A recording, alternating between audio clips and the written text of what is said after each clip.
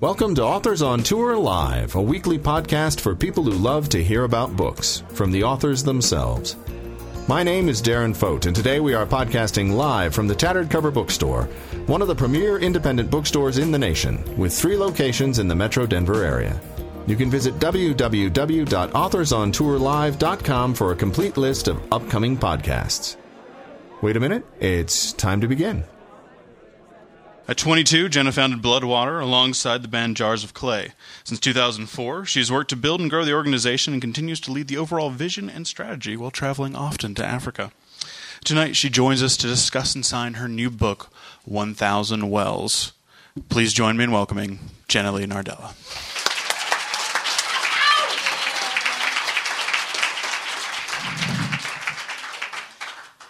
It is so good to see all of you here. Thank you so much for taking the time out of your busy weeks to spend a moment and get to share some stories that have come out of this book. And I'll start with telling a story about the first time that I fell down a mountain. Because it was unexpected, and most falls are.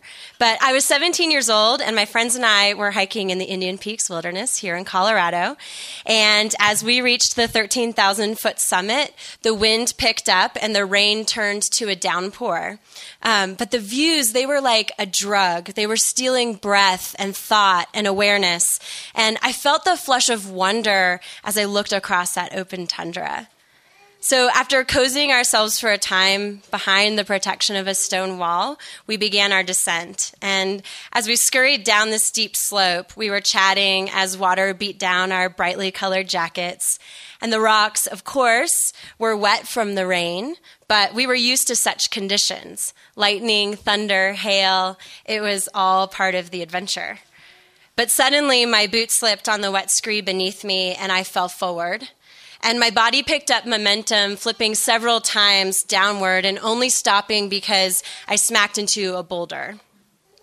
So though my hip and my shoulders throbbed and my forehead was bleeding, what I felt most intensely was the shock of my own carelessness.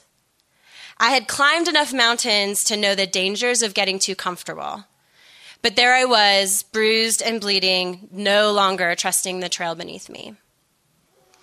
My work in Africa and the pursuit of justice, like a mountain storm, blindsided me just when I thought I knew what I was doing. But no one tells you about the mess that comes with doing a good thing in the world, or at least trying to do a good thing in the world. Or maybe they do, but you stand convinced that your story is different than theirs.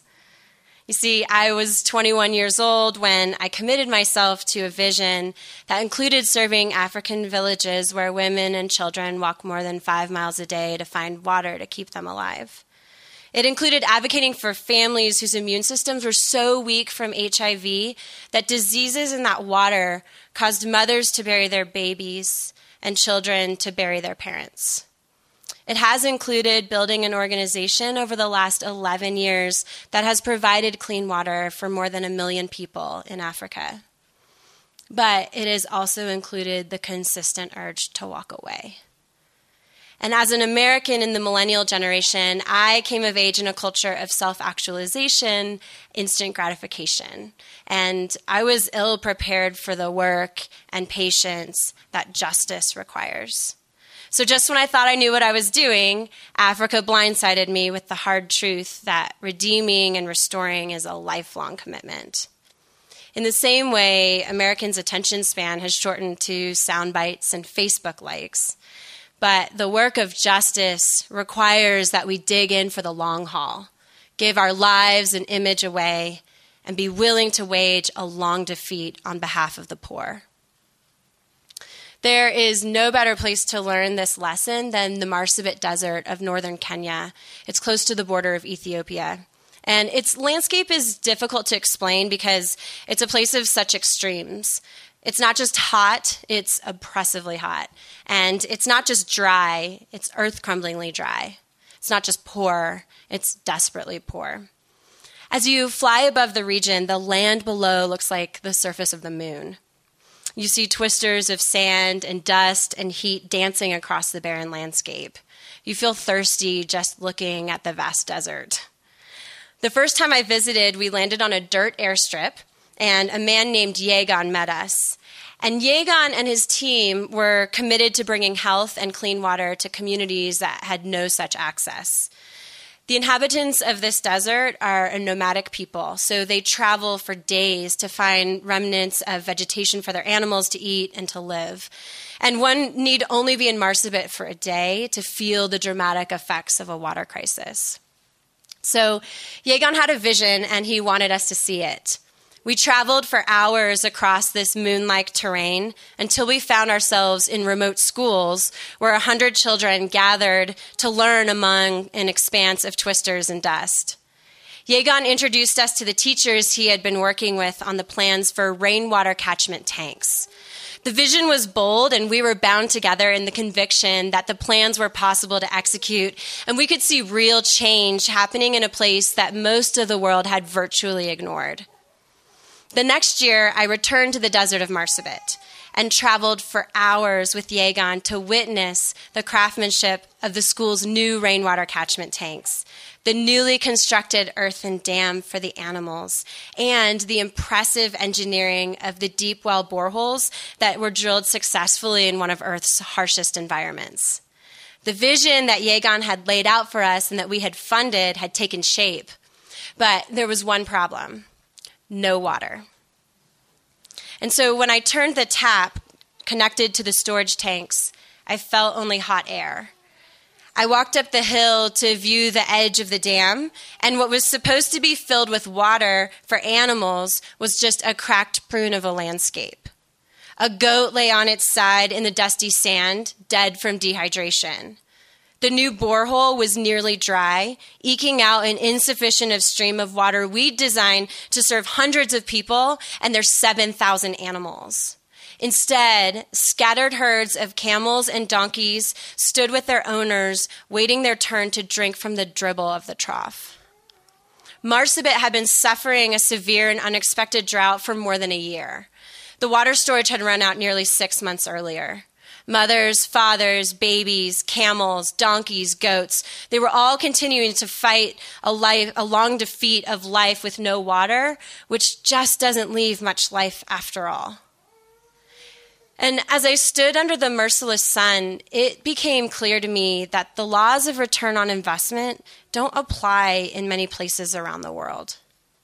The unjust forces of nature can cripple even the strongest, most capable person, community, or ideal. In this case, all the persistence, money, and work that the people of Marsabit and Bloodwater had done over the years came to nothing tangible. People and animals were still dying from a drought that mocked our best intentions. As Americans, many of us assume that if something needs to be done, there is a way to do it. But sometimes human capability meets its threshold, and we learn the truth about what we can and cannot do. In Marsabit, we can partner with the best organization in the region. We can raise all the money we need, mobilize the communities with excellent methods, train in best practices of hygiene, build solid latrines, construct foolproof rain tanks. But we cannot make the rain. And I hadn't considered what would happen if a project failed, if clouds refused to shower on certain parts of the earth. So far, I had only experienced the windfall of blessing, and I suppose I expected it to stay with me. But Marsabit is a place that will make you question many truths you thought you understood about the world. How hard work pays off. How hope comes through in the end. How God is merciful. My convictions began to crumble like dirt beneath my feet. I thought I could change Africa until I realized that I could not make the rain come. And Marsabit was like the mountain of my youth. I wasn't seasoned enough to expect the fumbling and the stumbling, the head over head falling, the stillness after impact.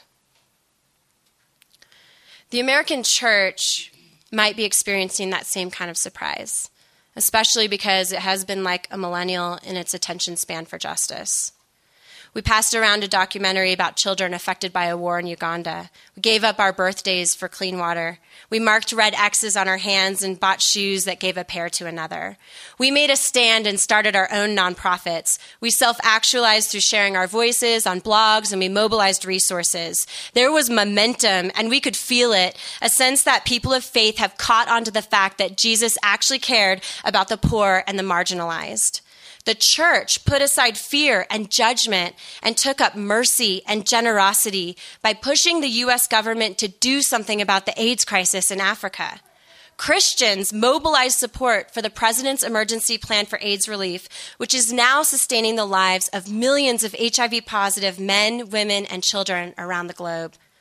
That was a 180-degree turn from a Barna poll in 2001 that stated only 3% of evangelical Americans would be willing to help someone with HIV. But then the Red campaign faded in its coolness. The work of doing good got inconvenient, and other things caught our attention. My question today is, will we dig in for the long haul, give our lives and image away, and be willing to wage a long defeat on behalf of the poor? Trust me, the glitz of standing for a cause will wear off. Maybe the leaders of the organizations we've followed disappoint us. Maybe we find out that doing good is messy, more complex than we want, the problems more convoluted, the solutions less clear than our slogans suggest. Or we face our own Marsevets, where the rain just won't come. And we grow weary. We lose sight of the vision. We even question whether justice and mercy are worth the pursuit. We have an urge to grab on to the next big thing, to start something else. You see, we need to feel the gratification of our goodwill. We want to see its immediate results. And the world is going to move faster and continue to tempt us to abandon the disciplines of patience, presence, prayer, steadfastness, relationship, consistency, faithfulness, hope. Smartwatches, quicker turnarounds, and the speed of consumption fool us into thinking that redemption is fast. But I still think there are truths about the world that we ought not ignore amidst the sheen of the immediate. If you look at the amount of time in Africa that it takes for corn to grow, or for a girl to walk with her bucket to the nearest watering hole, you find that the pace of life and the growth of people follow the pace and growth of the land. Or if you're witness to the achievement of a community coming together to build its own rainwater catchment tank, only to be followed by an unexpected season of drought, you begin to expect a slow-paced and uneven path in all things. And as we continue to address the world's injustices, that path will probably be the same. In Kenya, they say pole pole, or slowly by slowly. In Zambia, they say panono panono, brick by brick. And they're not referring just to speed or pace, but also that uneven up and down, 3 steps forward, 2 steps back nature of both work and life amidst challenging circumstances, broken relationships, and deep-set cultural constraints. There's never an expectation that life will go smoothly or that you will reach your destination with expediency. Slowly by slowly expects ebb and flow. It sees healthcare happening in the midst of overwhelming sickness. It brings 10,000 liters of water, even if 100,000 are needed. Brick by brick, there are hospital wings and freshwater wells, and yet millions more women continue to walk miles for water. Slowly by slowly, we expect to wage the long defeat and seek after the new heavens in the midst of a nearly blinding brokenness. Let us remember that the work of justice is a long-suffering narrative, both for the individuals who are today enduring the brunt of the world's worst injustices and for the people of faith committed to moving the needle. Martin Luther King Jr. rightfully noted, "Human progress is neither automatic nor inevitable. Every step toward the goal of justice requires sacrifice, suffering, and struggle. It requires the tireless exertions and passionate concern of dedicated individuals. And he would know. As I look at my own life, saturated by expectations of expediency, ease, and self-actualization, I tremble at Dr. King's words. Because it means that the pursuit of justice will cost something significant and that it will not be easy. As the idealism fades, do I have what it takes to stay with it? As the world moves on to other flashy invitations, do we have the wherewithal to stick with the causes we said we cared about 5 years ago? Do we have the will to sustain slowly by slowly commitments into the next 5 years?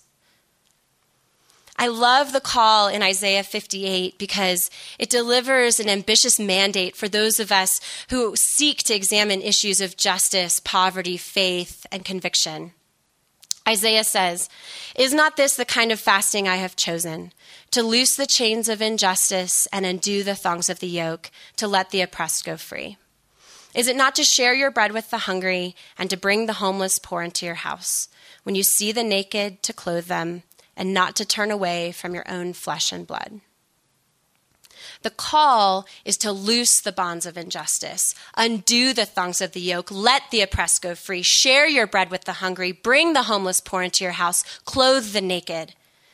But let me be a witness that these are not things that happen all at once.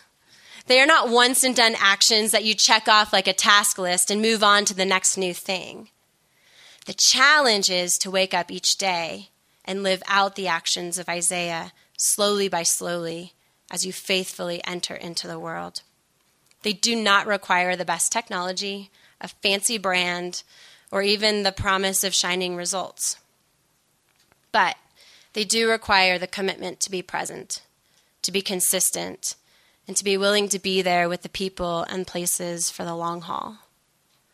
Loose, undo, share, bring, clothe. Our pursuit of justice ought not be a sprint. And real change happens in stops and starts. Accomplishment mingles with failure. And we need to give ourselves permission to accept that we will experience both. I had once thought that hope was easy. Belief in the good came easily to me. And now I realize that it was passion that came easily. When I was a young adult, my passions were a gift. They propelled me forward. But at some point, that wind disappears, and hope must take over while you wait, expectant in still waters. True hope is always hard. It's not a passive wishing. It's an active exercise, a choice, an intention. Hope means giving up apathy and despair and instead embracing the uncertainty that terrifies you. It's the sacrifice of keeping your heart soft. It's the determination to stick with it, even if you may not succeed. Why would you build a rain tank when you have lived a year under cloudless skies? Why would you teach your neighbors how to care for water when there is no water to care for? Why risk the fool by believing in a good God when the earth continues to stand dry and children die watching for rain? When I look at the deserts of Africa, sometimes I wonder if the tears of the grieving are the only drops of water that come. And I pray, but with disbelief. When I was in high school, my classmates voted me most likely to devote my life to a lost cause. And some days I take it as a compliment. But the thing about lost causes is that they're only lost if you leave them behind. And because of resistance, you may want to write them off. But if you stay in there, and if you keep hoping in action, if not in feeling, you may discover that they are not lost after all. You may discover that they are the most beautiful, extravagant examples of abundance in your life. You may start keeping your eyes open to causes that seem the most lost of all. But it's not easy, and it is a slowly by slowly experience. Flying back to Marsabit 2 years later after the drought, I saw a different land. Day in and day out, the people of Marsabit had continued on with utter resilience to survive. They faithfully built the rain tanks and repaired the dams as dust devils swept across the land. They developed health and hygiene clubs. They dug pit latrines, and they carried on with the commitment to improve their lives regardless of the circumstances that they could not control. Many people in the U.S., myself included, would consider an empty rain tank a failure. But with dignity, responsibility, and hope, these communities had pressed on. And the rains had finally come one October, and the skies filled the tanks and the dams with water as if it were manna from heaven. And because the people of Marsabit had worked throughout the drought to construct the catchment system, they were able to collect every drop. But it's not a perfect story, and it probably never will be. There are still stretches of drought and too many deaths and way too many 3 steps forward, 2 steps back experiences. But look at the commitment they made to stay with it, with hope and resilience. And we are committed to Marsabit, to standing with them through the hardships, even when our expectations of success are not met. We've been walking with them now for nearly 8 years and are seeing small and slow change. And it will probably take another 8 years to see just a little bit more. In the beginning days, I thought that Bloodwater and the vision was mine to accomplish. And the truth is, it never was mine. The work of healing and redeeming a broken world belongs to God. I have a small part to play, and I am responsible for that part. But in the end, it's not on my shoulders. Our calling is to do the one more thing in front of us, and then the next. And if stepping into this calling means stepping into hard times, don't we want to be there still? The surprising truth about changing the world is that when we care for our part in the world, the God of heaven knits these small pieces together into something beautiful. But we're not called to change the world.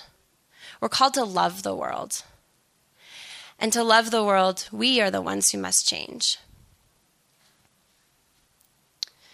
Each of you is writing a story with your life, and your job is to step into the world and put into practice that which you have been given, to consider what it looks like to pursue justice in a slowly by slowly and committed way. How will you develop the spiritual, emotional, and physical tools to be agents of that slow yet desperately needed renewal? If we can remain faithful to our calling to care for the orphan and the widow and the thirsty and the oppressed, faithful through the stops and starts, faithful through desperate days of cloudless skies, faithful through the despair or disinterest, then we will see how our collective commitments will tear at a corner of the darkness. We will be a well-watered garden, like a spring whose waters never fail. Our people will rebuild the ancient ruins and will raise up the age-old foundations. We will be called repairer of broken walls, restorer of streets with dwellings. And as we seek to faithfully love the world, slowly by slowly, let us watch and wonder what God will do. Thank you.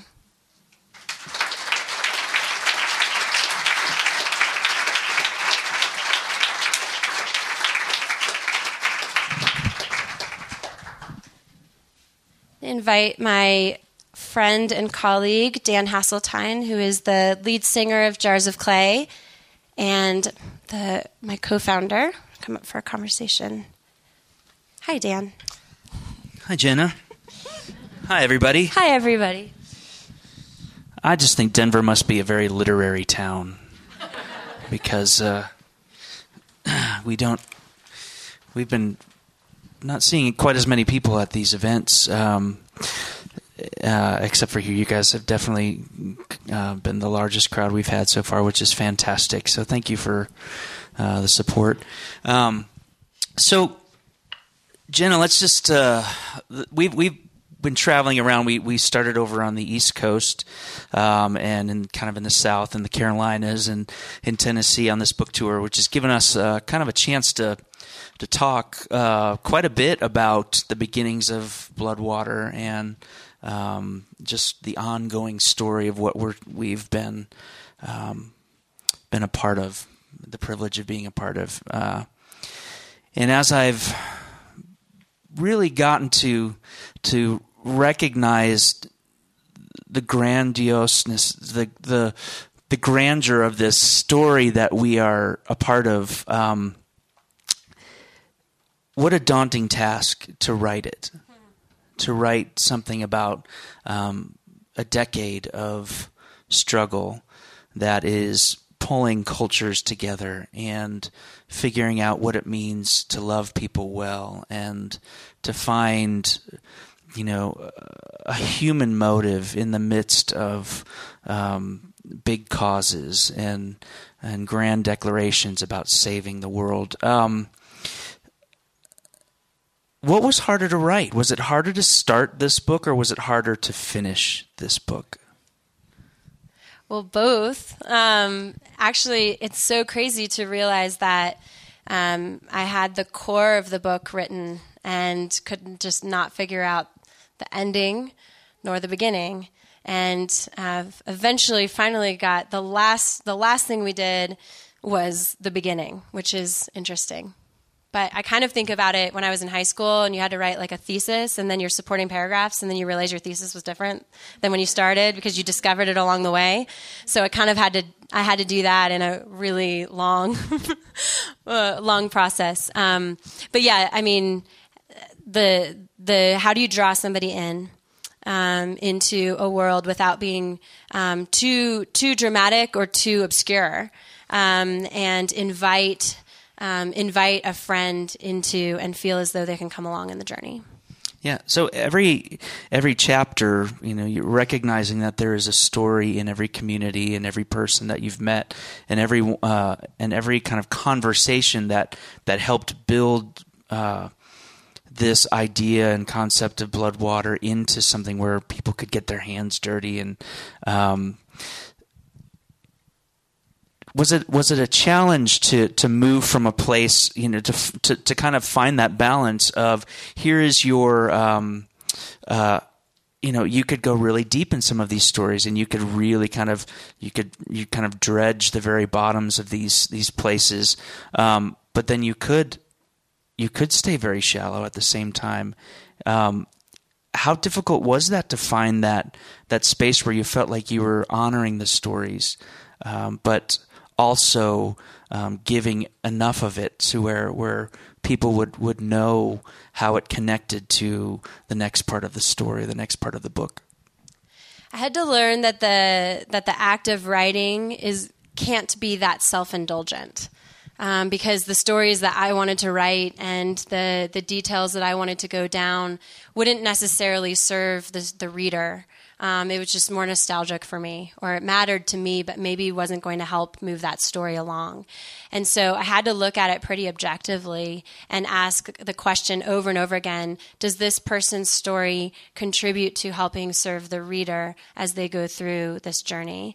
I had like 7 chapters about my camp experiences in Colorado, and they were like, and that's great, but let's, and I had... That's another book. Yes, That's absolutely. But I had so many people of stories that I wanted to tell, and it was very difficult to have to remember that I had to serve the story and not my own hopes of capturing everything. Talk about, standing at the Grand Canyon and taking a picture, and you've experienced something, and then you take that picture back and you try to show it to someone, and it's a shadow of what your experience was. And I think writing the book feels but a shadow of what it really was, and you kind of just have to live with that and trust that you've done as best a job as you can to help people come along, even though they weren't actually there with you. Yeah. So it's often said that for writers, the last thing in the world writers want to do is write. They will do anything else. If you know an author, ask them to vacuum your home, and they will be over in a second. If writers don't like to write, but at some point you have to find that space where you can settle in and you can be inspired and you can be drawn into the pages as you create. Where was that for you? Well, writers like to romanticize about writing and the process, but don't actually like to do it. And so we had this beautiful loft in our house with a spiral staircase, and decorated it perfectly, had all these inspiring quotes, perfect desk, perfect light, everything. And my first day that I was there alone in the house, ready to just dive into it, the end of the day, I ended up like on the carpet in tears with nothing written, like nothing. So the perfection of it just didn't work at all. So my best spaces that I found were actually coffee shops and bookstores. And I think the coffee shop for me was public pressure to stay productive, and I couldn't like sprawl out and feel sorry for myself in tears on the floor. So I had to be on my best behavior, which was really good.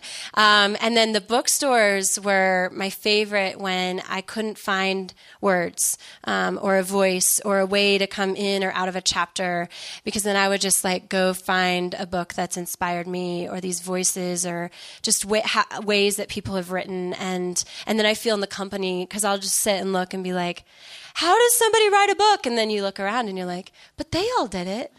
And so then I just, feel inspired in that way. Lots of coffee, lots of books. Yeah, and I think over there is even a book called Writing for Dummies too. So like, it's not terribly inspiring, however. So let's get into the actual kind of story of Bloodwater a little bit. It takes a long time for an organization to figure out what it really wants to be.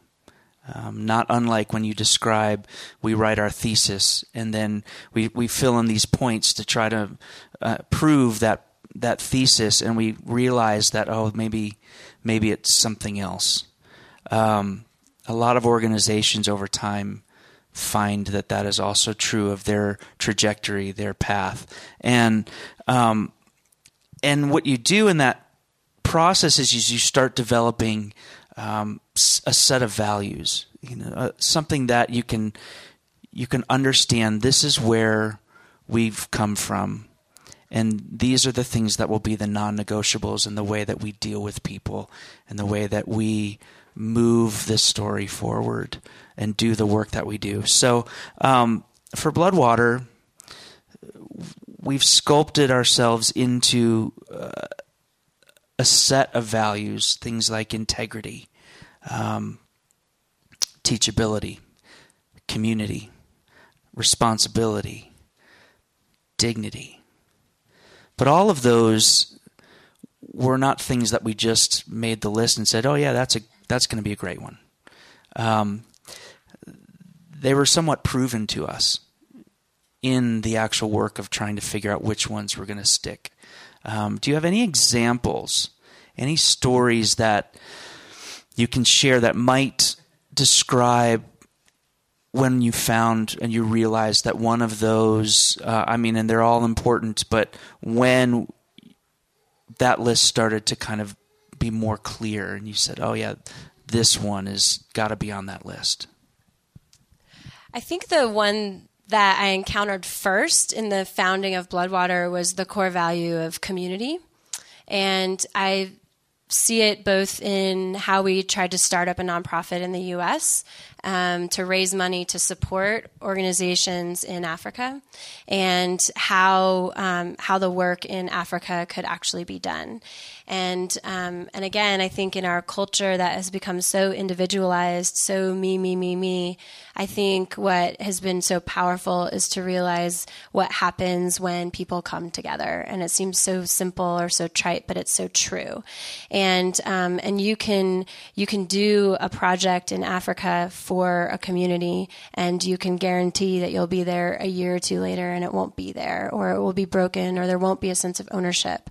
But what we learned early on in the beginning years was like change happens at the grassroots. There's something beautiful about that when a group of people, a group of neighbors in a community come together and identify a need, and then come and create their own water committee, and they decide where their water points should be. They train their community in sanitation, hygiene, and there's just this sense of ownership, so that after 9 or 12 months of hard work, when something actually actually comes and impact starts happening because there's clean water, but there's also babies that aren't dying before they're supposed to, and all these different things that start changing, they know that they did it and they did it together, and that it was a grace to get to participate in that. And that's really what our story on the U.S. side has been too, which is like, yeah, we had a Grammy-winning award band and an awesome 21-year-old, but we had no money. Like, we had no platform, or we had platform, but we didn't have any credibility at the time.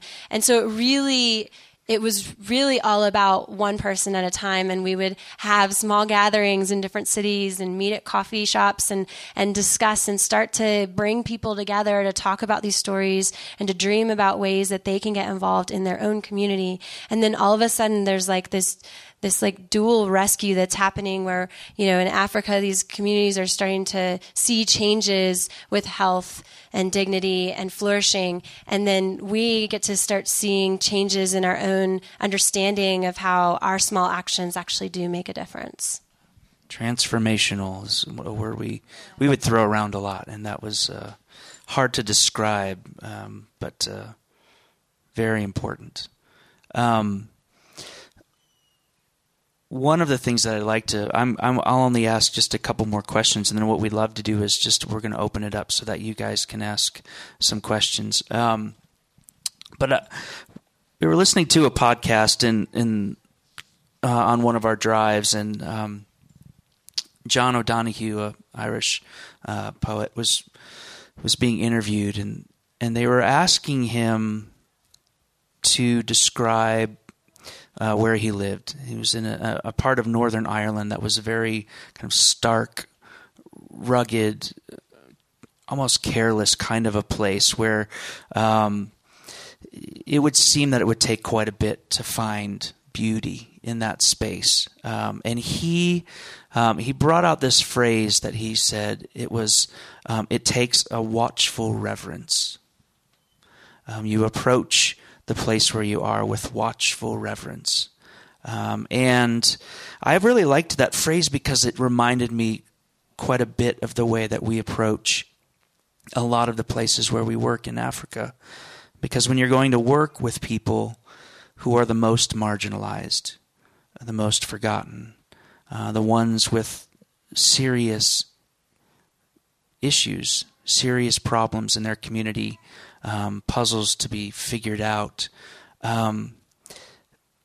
they would seem on the outset to not be very beautiful as places and even as people.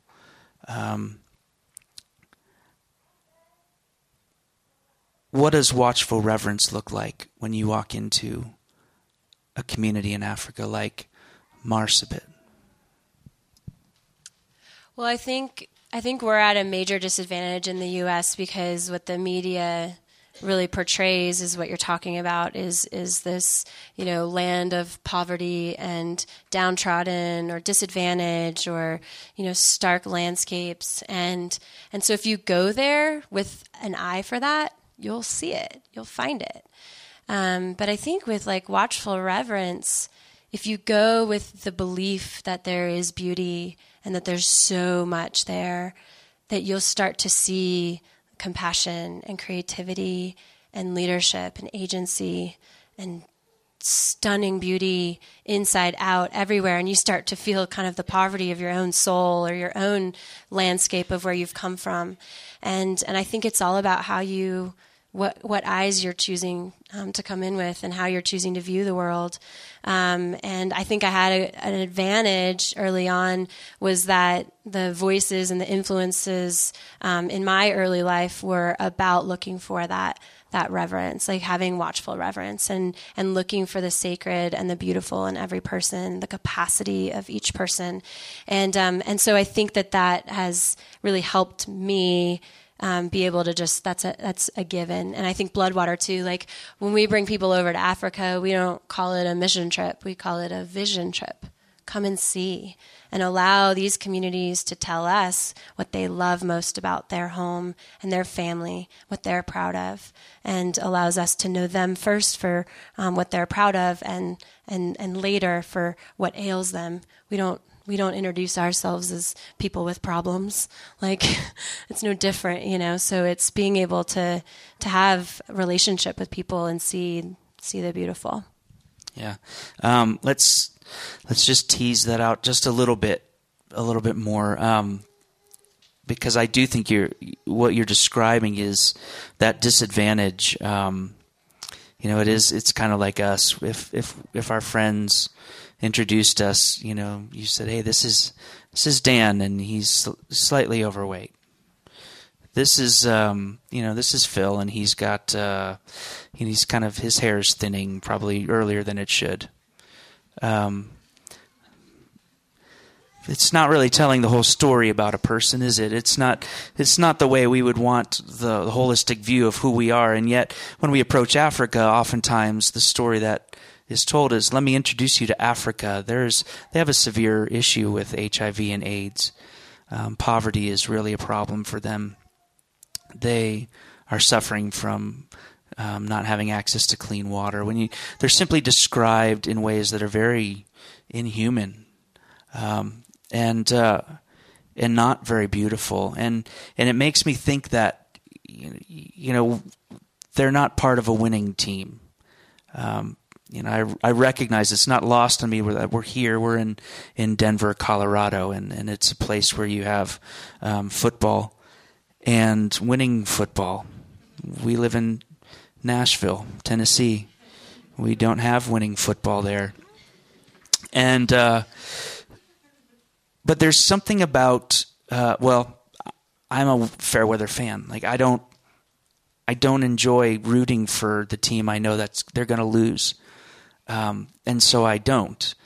I haven't been to a Titans game since the first season they were in Nashville and they went to the Super Bowl. After that, I watched them crumble from afar. So I don't know who they are. They're not my team. To describe Africa as the losing team is to completely miss Africa.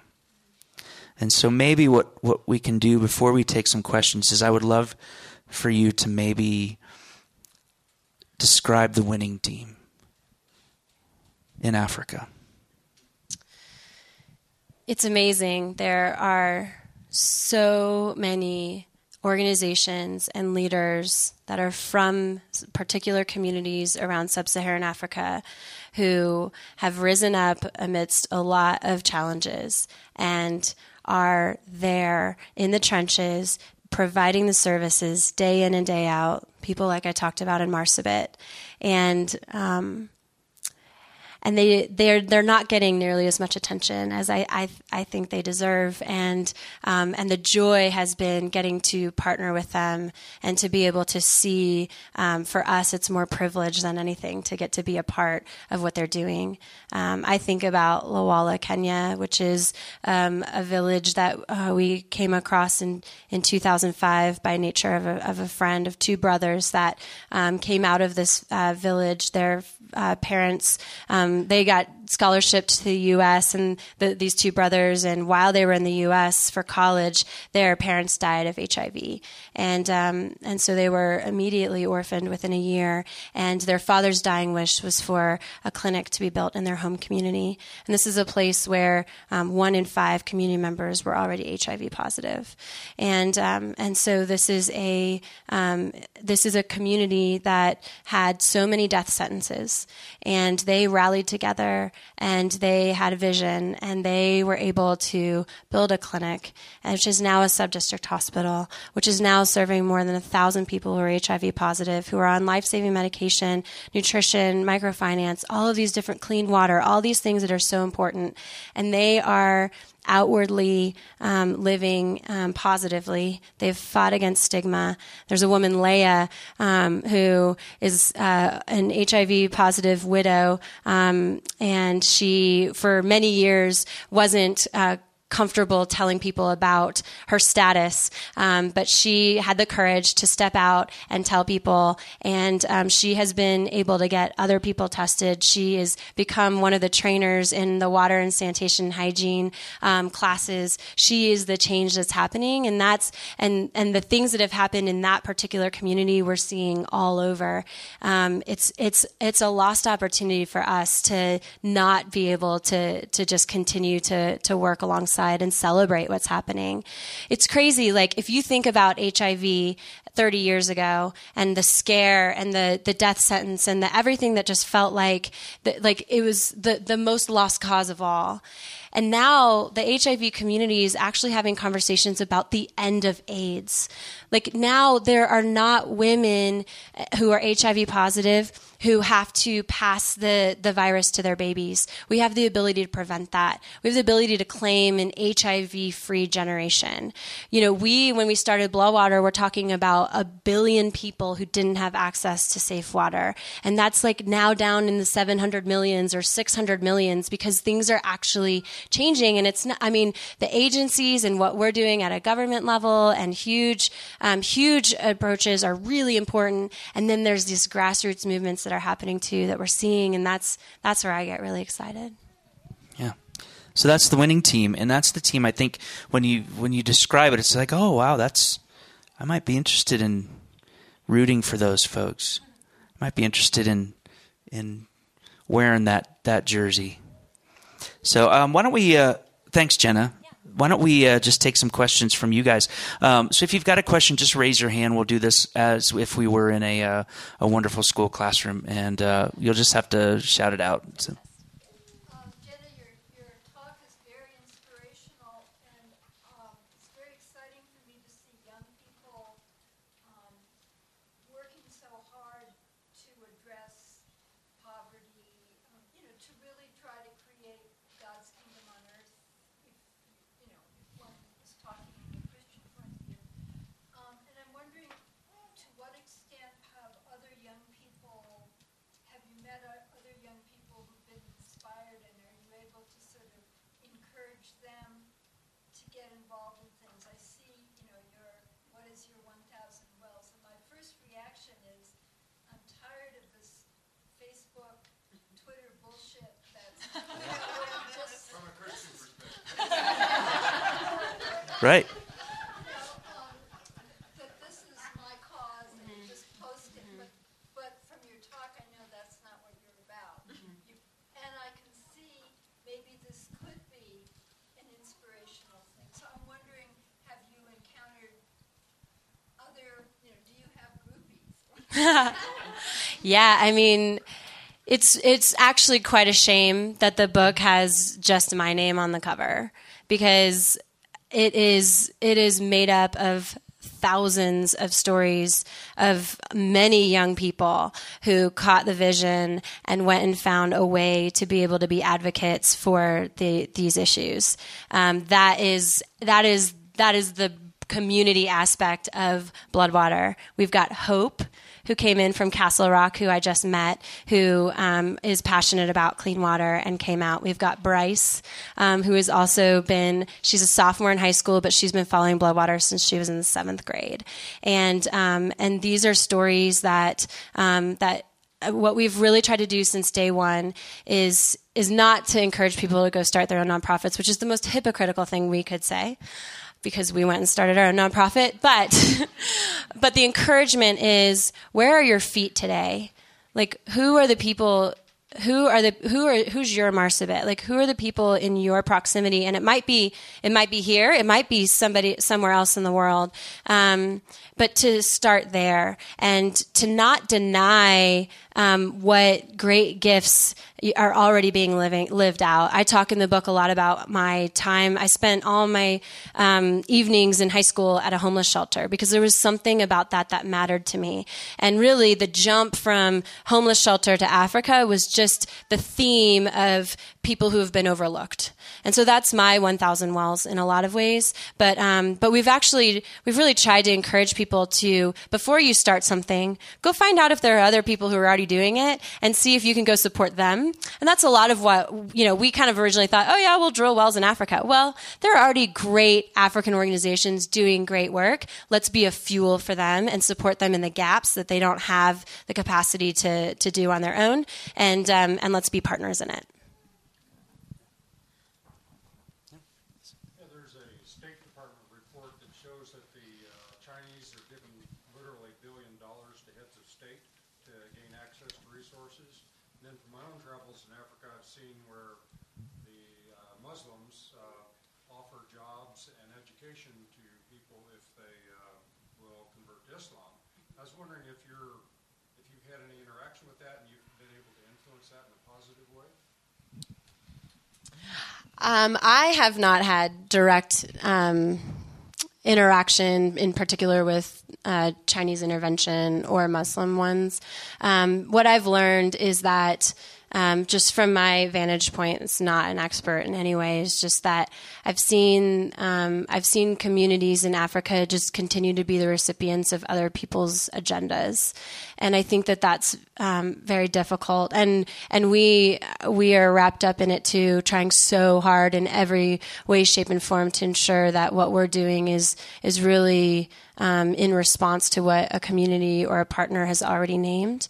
But it's challenging and it's very difficult for me, coming out as an idealistic 21-year-old, was to realize that not everyone does things just for the good, and that it's just always a lot more complicated. And even in my own heart, having to check my intentions along the way.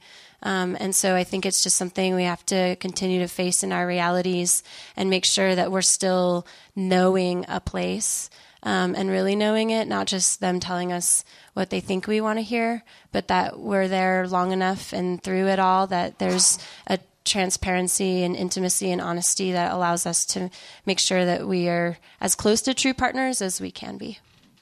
Yeah, and I do think there's also there's a dignity piece involved in when China comes into a country and says, we'll give you this if you would give, and they start pulling resources out. Often the response is or the acceptance of an African country to do that is often born out of that sense that they've lacked a certain kind of dignity for a long, long time, and so it's easy to make those choices if they don't think that they're worth anything. If they don't think that they have the ability to utilize those resources on their own and leverage them and create something great on their own. And I think that maybe is the place where Bloodwater steps in. What we are doing in that world is affirming dignity. When somebody is able to elevate their own community, they're far less apt to see kind of the dangling carrot and go, we have to do that. Because all of a sudden they can say, oh, you know what, there are other options. We actually can use our own hands. We actually could create industry and create the means to build our own community and build our own infrastructure. And so I think but that only comes when a community is affirmed in their dignity through taking ownership in the ways that they develop their own villages, their own landscapes. That's what I would say is why Bloodwaters matters in that story. But other question? Yeah. At what point in the last 10 years did you get to, what was it in this last year that said, I'm ready to write this book? Like, have you been journaling and all of a sudden you thought, I have a book? So, or just a point in time? So let me just repeat the question for everybody so you can hear that. She was just asking, at what point, like she got to this year, did you finally go, I'm ready to write the story, or it's time to write the story? I think it was a few years ago, having been maybe 8 years into the story, and just realizing that I've had this front seat to a drama that's been played out that I really wanted to be able to share with others these stories of the people in Africa, of communities coming around in the U.S. to making something happen. It's like this audacious goal that really shouldn't have happened or shouldn't have come together, and it did.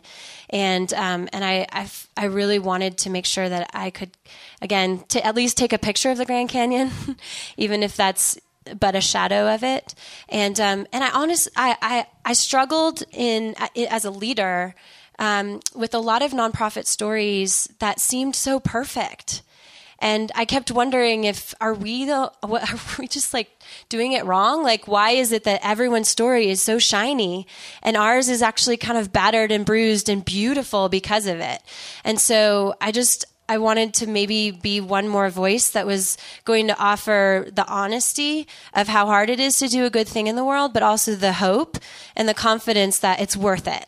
And so that was the commitment I made from the beginning of it. And I love that you asked if in the last year. It's been a lot longer, unfortunately. I thought it would be a year too, but it's been about a 2-year process from kind of start to finish. So it feels good to be here with you guys. We'll take maybe 2 more questions, and then we'll finish up. And Jena is going to sign some books, and yeah.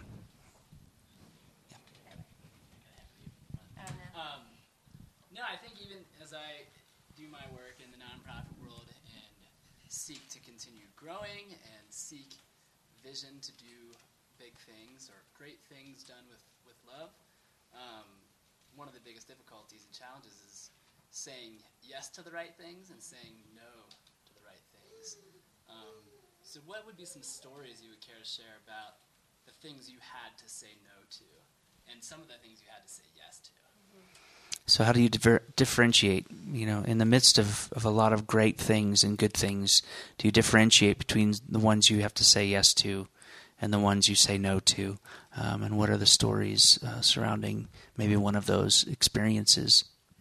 I mean, I think that is the general theme of the book, which is I set out to save the world, and I kind of think I thought I was going to be able to do it, which sounds so weird to say today, but I mean, that's the beauty of idealism, is that you can see the world for how it ought to be, and you don't see the challenges of how hard it is to get there. And you don't have the humility to realize that you're just one literal drop in the bucket. But I think what I've learned in my story has been that it's you can't achieve total justice. Like we can't actually end HIV in sub-Saharan Africa with blood water alone or provide water for everybody. But this concept of proximate justice, basically meaning that, even though you can't do everything, something still matters.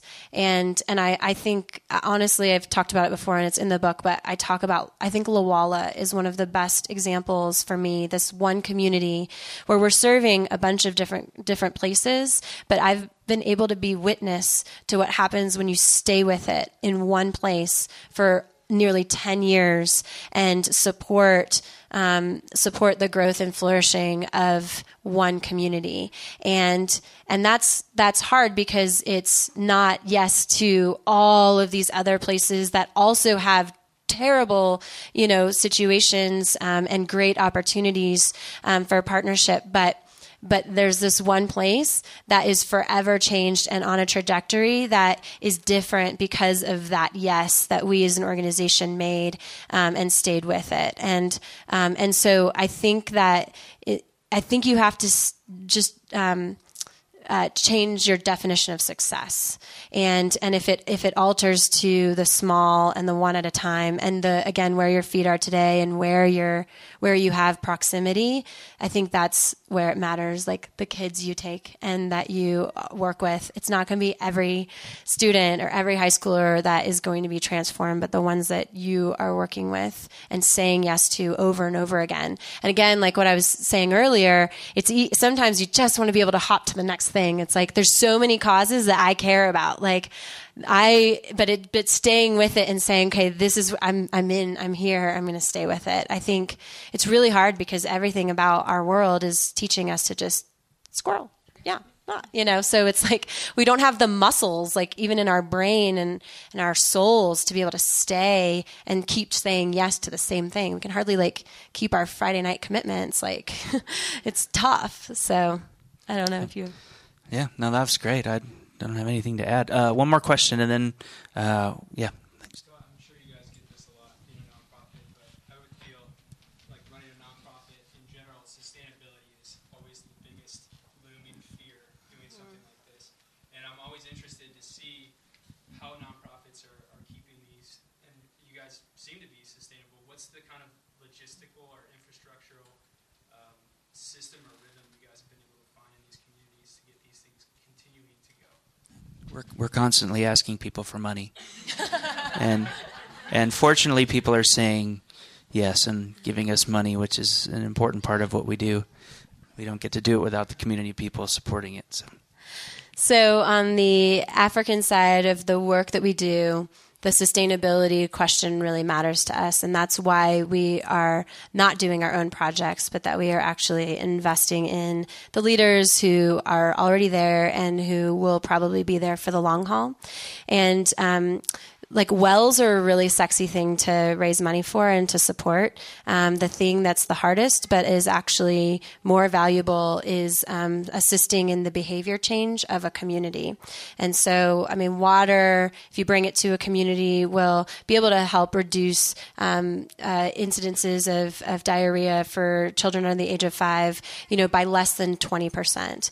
But if you bring that water with hand washing and sanitation and communities that are actually practicing those things, you can look at more of like a 60%. And so it forces you to then have the community be engaged and be a part of it. And so we're not the ones doing that, but what we're doing is we're providing funds in the areas where they don't have the support to do that back end work, because American donors aren't as excited about that. But our sustainability plan is basically investing in local civil society organizations and helping them be there for the long haul. And then on the U.S. side, for ourselves as our own nonprofit, because basically we're raising funds and then giving funds. But the raising and the sustainability for us, and this has been a lesson of ups and downs, it's all about relationships. And it's all about keeping and nurturing and building those relationships. And everybody that we have in Bloodwater today that has supported us, we actually have the capacity to continue to grow and do mighty things in Africa with just those people because of loyalty and commitment in that way. So it's taking care of the people who have come alongside and being in relationship with them as opposed to commodifying it. And there is also a creativity element that really matters. One of our values is teachability. We learn a great deal from the people that hear the Bloodwater story and then take that out and do different things with it. So if that's, they find a creative way to incorporate that into their own story, and we learn from that. We get inspired by that, and that fuels the continuation of us being able to tell that story. And so when we first started, most of our donors were kids that were doing lemonade stands and growing tomatoes. And, we would get $1 million, but all in donations under $50. So it was always kids. And it was a wonderful thing for us because it meant that there are kids that are entering the conversation about helping someone that isn't themselves in a lot of ways, So that's truly mattered, and so we love that creativity piece, which really does allow us to be sustainable in the way that we keep telling the Bloodwater story and the story of our friends who are the winning team. So thank you for your questions. Thank you, guys. Thank you, Jena.